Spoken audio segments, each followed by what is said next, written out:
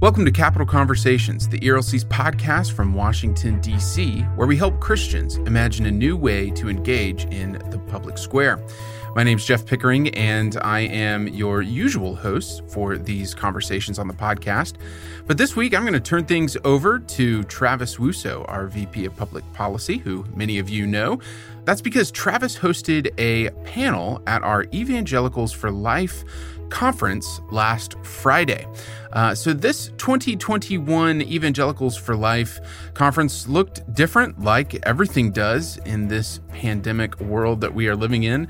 As the March for Life in Washington last week went digital, all virtual and online, with a small group of us in DC actually making the march, so did our annual EFL conference. So this EFL conference was all online, and I will have links to it in the show notes if you would like to watch the other keynotes and the other videos and conversations that happened at that conference.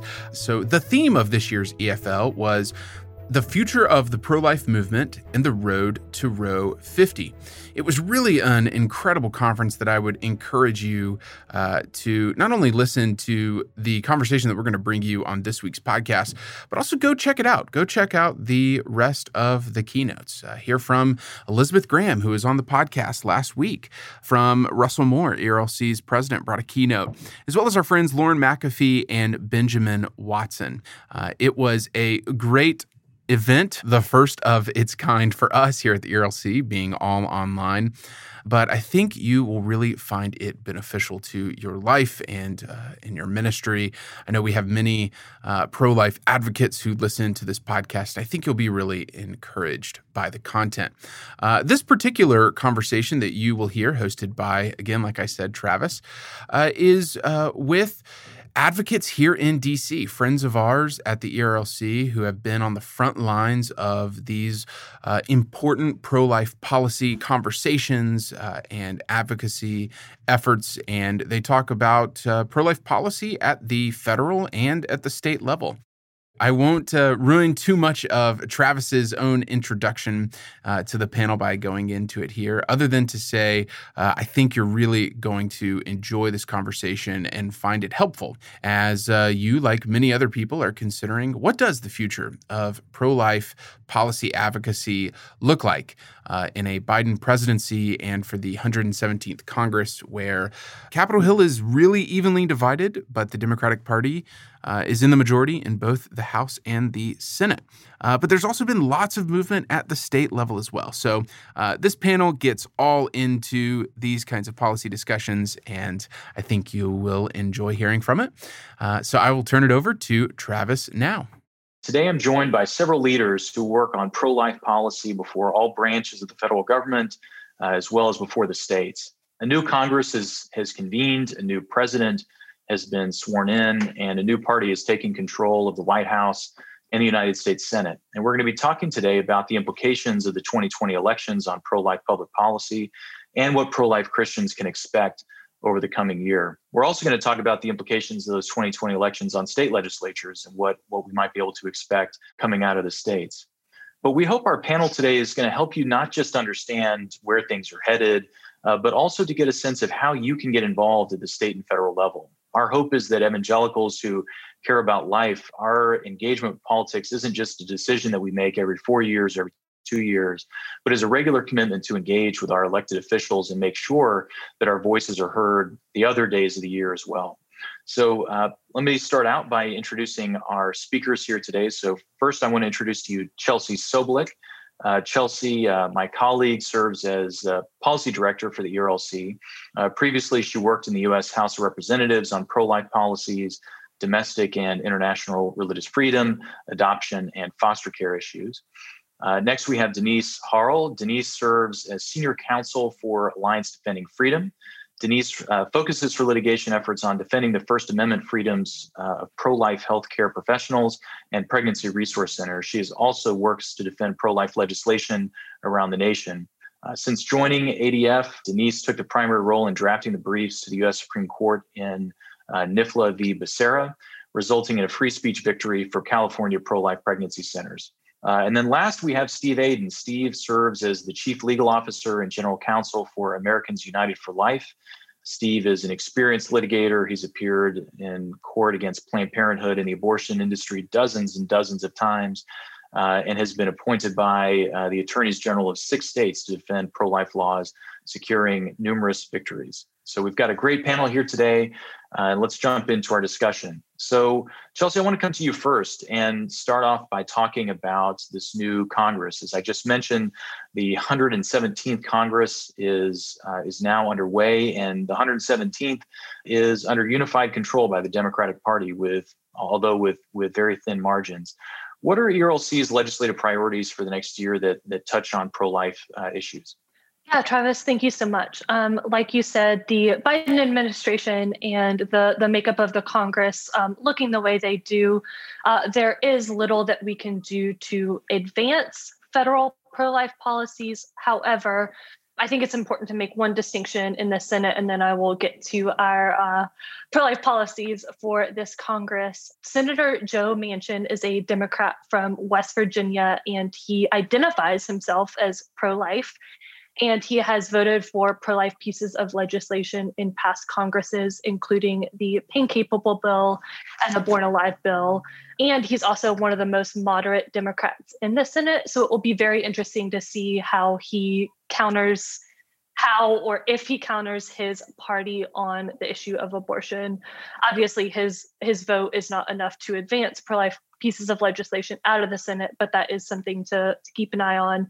But our focus for this next session of Congress is kind of holding a line and making sure that historic pro-life writers, such as the Hyde Amendment, the Weldon Amendment, and others are maintained and included in congressional appropriations processes. What this means is, the one that most people are probably familiar with is the Hyde Amendment that has been around since the 1970s and historically has been a bipartisan rider that is attached to the appropriations process. It's estimated that this amendment has saved over 2 million lives since it was enacted in the 1970s. So that's certainly, one that a lot of people are familiar with, and it prevents federal dollars from paying for abortion. A couple of the other lesser known ones to the general public that are still extremely important and that we're going to be advocating for are the Weldon Amendment, which was first passed in 2005. And that protects healthcare providers from discrimination on the basis of their refusal to participate in or provide or pay for abortion. The Helms Amendment prevents federal aid from paying for abortions overseas. And there's a handful of others that we are keeping an eye on and going to be advocating that stay as, traditional historic riders in the appropriations process. We think that these should not be partisan. Unfortunately, they've become partisan, but we are going to make the case that they shouldn't be. A couple of other things to note. Again, these will not advance out of the House chamber or out of the Senate chamber, but they will likely be introduced, is the Born Alive Abortion Survivors Protection Act.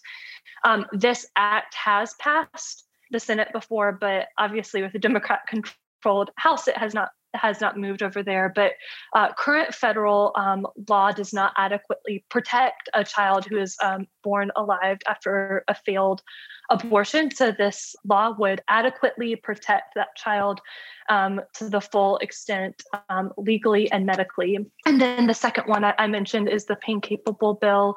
That would just simply say that once a child is capable of feeling pain in the womb, estimates say about 20 weeks, but newer research has said it's even earlier. But the language in the bill says after 20 weeks, abortion would not be allowed because that unborn child is capable of feeling pain.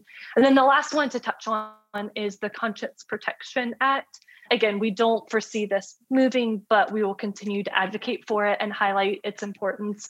But this would just protect healthcare workers' consciences from being involved in abortion. So that's kind of a quick recap of some of the things that we're going to be keeping an eye on and advocating for.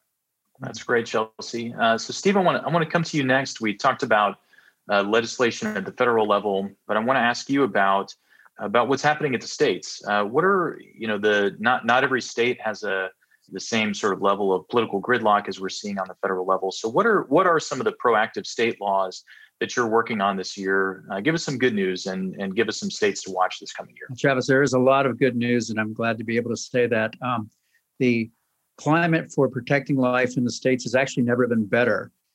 Beginning about 12 years ago, there have been hundreds of pro-life laws passed all over the country. And those laws are making their way up through the federal courts. Many of them are being upheld. Many challenges by Planned Parenthood and the Center for Reproductive Rights are being dismissed. And that's all good. So I think that state lawmakers understand that. And despite limitations, unfortunately, that COVID has imposed, they are very, very animated and energized to protect life through legislation. Last fall, at the end of last fall, we were privileged to announce that Arkansas is our number one state on our Defending Life list. It's the most pro-life state in America. Every year we rank them all, 1 to 50. And this year, Arkansas made it at the top. But the reason Arkansas made it at the top was that they passed 10 pro-life laws in 2019. Some of them were enjoined by federal courts, but they fought hard and they came back. And after June Medical, which Denise is going to talk about, several of them were upheld, enough to propel Arkansas into the top rank. So this year, we hear a lot about chemical abortion. And the good news there is that even though we expect the Biden administration to be very soft on the regulation of RU46, perhaps even pushing the FDA to loosen restrictions on RU46 chemical abortion, there's a lot the states can do.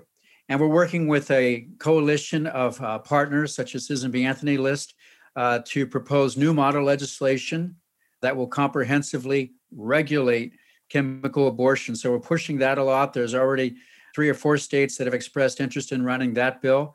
And in addition to that, the Supreme Court will soon take up the question of defunding Planned Parenthood again, I believe, because there's a split in the courts over whether states can defund Planned Parenthood from the Medicaid program, which is the lion's share of what they get in terms of public tax dollars. They get several hundreds of millions annually from Medicaid family planning. And so that's a big question, a big fight. Texas had defunded them, and the Fifth Circuit Court of Appeals just ruled that they could do that, and that the Medicaid Act did not stop them from doing that. So now there's a clear circuit split, and I expect a lot of states will take up the question once again of how to defund Planned Parenthood and other abortionists from programs like Medicaid and Title X. Title X funding is under a big question mark now that the Biden administration has come in. We expect them to move to strike the Protect Life rule, which required if abortionists, if they wanted to get Title X funding for federal family planning, to split their abortion services and their family planning services and keep that money out of the abortion services, keep those that taxpayer funding from going to abortion. We expect the Biden administration will change that rule and probably mostly or entirely rescind it, but there's a lot the states can do, once again, to make sure that Planned Parenthood and other abortionists don't have their hands in the cookie jar of taxpayer funding. So those are some of the highlights I see. We expect a lot of energy, a lot of enthusiasm at the state level this year, and we're very blessed and privileged to be a big part of it. Thank you. That's great, Steve. So Denise, I want to come to you next and talk, Steve sort of foreshadowed some of this discussion, but before we get into what we're expecting this year, let's take a step back and look at the big pro-life case from last term. Steve just mentioned it ago, June Medical Services v. Russo. What was that case about? How did the court rule, and what are the implications of this case moving forward? Yeah, thanks. And I'll just say I'm so glad to be on a panel with other optimists because our God is awesome. And I am eternally hopeful, and we have every reason to be hopeful right now on the life issue for sure.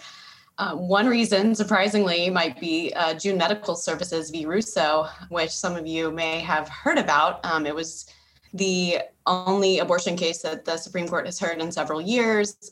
There was a lot of buildup because we were looking to see what the two new justices, Gorsuch and Kavanaugh, might do, what the effect would be.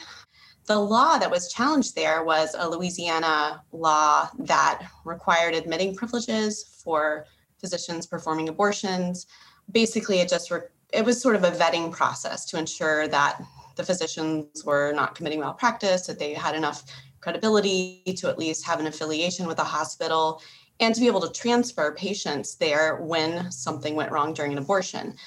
So it wasn't like a purely pro-life law like some of the other ones we get really excited about, but the right to abortion was really the critical issue. And despite a lot of optimism and a lot of buildup, we got a really gut punch decision when the court struck down the law in a 4-1-4 with Chief Justice Roberts' opinion was the one, concurrence, which was the controlling opinion. And amazingly, it was sort of a gift in disguise, I would say, because the more we read through the opinion, and as soon as we started seeing the lower courts applying it, we realized that in a very clever way, Chief Justice Roberts had knocked down some of the abortion advocates' arguments over the past several years.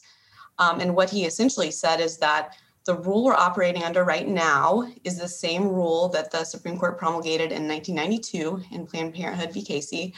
And that's not a bad thing because, as Steve mentioned, we have had hundreds of pro-life laws passed under the Casey standard and upheld under the Casey standard. And we've seen abortion numbers go way down. And I do credit those pro-life laws at the state level for some of the drop in abortion. A lot of it is also the work of pro-life pregnancy centers at the same time and other factors. But just to give you a picture of some of what has come out of June Medical Services, almost immediately Planned Parenthood dropped a lawsuit in the Seventh Circuit where they were challenging Indiana's ultrasound law and 18-hour waiting period on abortion. They since then have dropped another lawsuit in Arizona where they were challenging a handful of pro-life laws there, different informed consent laws. And we've already seen the federal appeals courts grappling with the standard. And what it looks like is applying it in a way that we should be thankful for. Because what the Chief Justice's opinion said is that states can regulate abortion so long as it's reasonably related to a legitimate purpose. And then that does give states a lot of leeway. And I think the takeaway at the state and local level really is what Steve said, which is just keep doing what you're doing. And, incorporate science, incorporate what we know through ultrasound and technology about the heartbeat now. And we have 4D ultrasounds and we know about fetal pain, as Chelsea mentioned. And so I hope when you hear about June Medical Services, you don't feel discouraged about the future of Roe or the makeup of the Supreme Court, because we're in an A-OK place right now.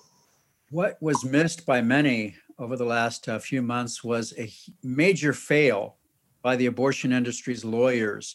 As Denise mentioned, just before Justice Anthony Kennedy retired from the court, they thought that history and time was on their side. And so they filed 6 lawsuits across the country seeking basically to nullify all the abortion laws in 6 states: Virginia, Louisiana, Texas, Indiana, Arizona.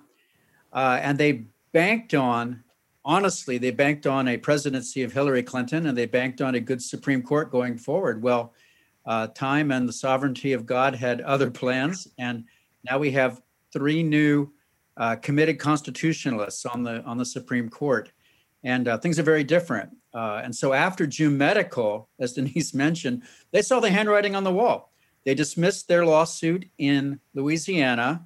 And that was actually the same plaintiff, June Medical Services, that was in that lawsuit. They dismissed that lawsuit. So they had just won in the Supreme Court and they dismissed their other lawsuit. That should tell you if they felt like winners or not, right? They dismissed their omnibus lawsuit in Indiana, in Texas, and as Denise mentioned, in Arizona. The only place they had any success was in Virginia. And unfortunately, that was because the Virginia legislature changed and did their dirty work for them and struck the abortion laws, most of them off the books here in our beloved Old Dominion.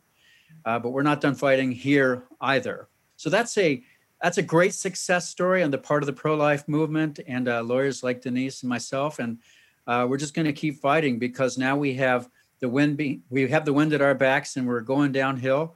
And I think we're going to see a lot more good things coming from the Supreme Court, like we saw the other day with the Supreme Court decision affirming the Food and Drug Administration's regulations of RU46. And that was a huge, huge win there as well. Well, let's sort of stay on that theme and talk about what cases are coming up. I mean, I'll say, Denise, I really appreciate your background on June. I mean, we like a lot of organizations were really discouraged when the opinion when it initially came out. But as you've said, there certainly is more than meets the eye. But as we're sort of looking ahead to what cases are moving through the states, give us a snapshot of a couple of cases that you're paying attention to and a couple of cases that you're encouraged by. Well, top of the list is a case that the Supreme Court will be conferencing tomorrow, which will be in the past, I guess, might be hot news by the time that we're all hearing this in real time, I suppose. And that is a Mississippi case, the Mississippi 15-week gestational limit law called Dobbs. And that case has been rescheduled several times, meaning at least one of the justices is taking a really hard look and perhaps is planning to issue a statement or a dissent from potentially a cert grant. And so we are really hopeful with that case because it is a representation of some of the laws that we're encouraging. We have model legislation, 20-week limits, 18-week limits, 15-week limits. And if I can encapsulate why these are so important, the fundamental rule out of Roe is that there's a right to abortion, almost unrestricted, I suppose. The government can't put a substantial obstacle in the way of abortion pre-viability. And so that viability line at the time that it was decided was, maybe 27, 28 weeks, something like that. With science and medicine advances, we're now down around maybe 21 weeks, 22 weeks. And so any law that is before that viability line is a test of Roe. And so a ruling upholding that law would automatically undermine Roe in a substantial way. Yet at the same time, we have a lot of good basis for these bills. I mean, by 15 weeks, there are so many things that little human baby is doing. We know about all of the fingers and toes and the organs and the heartbeat and the brain waves and the pain and the movement. And so we have great arguments for why those are perfectly reasonable laws to protect human life. So Dobbs is the one that is the furthest along. That would be so exciting if the Supreme Court takes that up. The other category that I think is one to watch is my personal favorite, the discriminatory abortion bans. And so several states have passed laws banning abortion based on sex, race, or disability. That's a phenomenal approach because it highlights the humanity of the baby instead of making it look like what the mother can and can't do. And it's also so intuitive because in our laws, we have so many protections protect people from being discriminated against based on their sex or their race or any sort of disability. I mean, we go above and beyond. That's just off the table. That can't be done. So to give a protection for someone to not be fatally discriminated against, lethally discriminated against, truly killed because they're a girl or because she's part African American is so common sense. And I think it would draw a wider consensus than maybe some of these other laws would, because that just resonates with a lot of people that discrimination is abhorrent in any context. Again, those laws are an awesome test to Roe because thanks to medicine, we know, the gender of the baby at usually maybe 10 to 13 weeks now with certain tests. We can know disabilities very early on before viability. Race can be known, potentially immediately. And so rulings upholding those laws, which are already at the federal appeals court stage, so almost to the Supreme Court, would again be a direct push against Roe. That's great, Denise. That's all of those cases you mentioned are very encouraging. We'll continue to keep our eyes on those. So we've talked about the legislative branch. We've talked about the judiciary. I want to shift gears, Chelsea, and come back to you and talk about the new executive branch. And as I mentioned at the beginning of this, President Joe Biden has announced his intention to nominate California Attorney General Xavier Becerra to lead the Department of Health and Human Services. What are the administrative actions that you're expecting this administration to take that pro-life Christians should be focused on and concerned about? Well, unfortunately, I have the role on this panel of being the pessimist, so I'm so grateful that others can play the role of the optimist. I want to kind of shed some light on Mr. Becerra's background. He was previously a House member in the U.S. House of Representatives, and he voted against investigating Planned Parenthood over the sale of fetal tissue. He voted against the partial birth abortion ban. He voted against the Born Alive bill and the Pain Capable bill and the Conscience Protection Act. So those are some of the actions he took as a House member. Denise would probably be able to go a lot more into detail with his actions as an attorney general, but just to highlight a few, he has spent his career in that role targeting pro-life pregnancy centers and the Little Sisters of the Poor, who have been before courts for almost a decade trying to fight for their conscience protection. So he is definitely very vocal about being anti-life, pro-abortion at every turn, and being very extreme pro-abortion. So to highlight a little bit of his background, and then President Biden has not been shy about telling us what actions he would take. I think one of the most interesting things to note is his reversal with his position on the Hyde Amendment. He has been, historically, he had been a supporter of the Hyde Amendment since it was first introduced, even though the majority of his party was not a supporter of the Hyde Amendment. And he even began his presidential campaign as a supporter of the Hyde Amendment. But unfortunately, he caved to pressure and reversed his position on it. And then in his campaign promises, he stated that he would work to end the Hyde Amendment. And let me just be clear about what that would mean. It would essentially mean that federal dollars for abortion would be available on demand. And it's yet another signal that the abortion lobby, for so long, they said abortion is safe, legal, and rare. And over the past few years, we have seen them shift to, abortion on demand at any time for any reason at no cost. So we've seen that shift at all levels of the Democratic Party. So he would, seek to remove the Hyde Amendment. He would also target a lot of the executive actions that President Trump has taken. A key one would be rescinding the Mexico City policy, which President Trump has actually expanded, and it's currently known as the Protecting Life and Global Health Assistance Policy. This policy has kind of played ping pong back and forth between administrations. With a Republican, pro-life administration, it's gone back and forth. So I think he would rescind that policy. He would also likely rescind several of the very important HHS rules that protect the consciences of millions of Americans and in particular healthcare workers.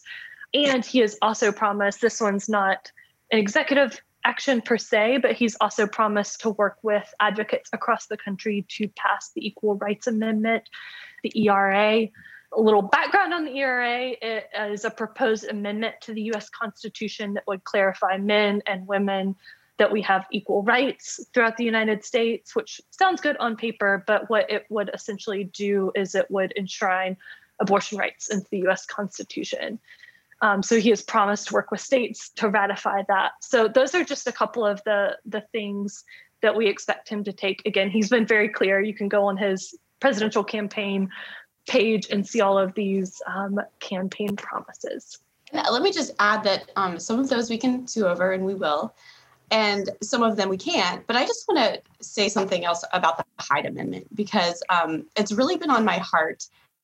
The Hyde Amendment was first introduced in 1976, right after Roe, because most people understood that taxpayers don't want their money going to elective abortions.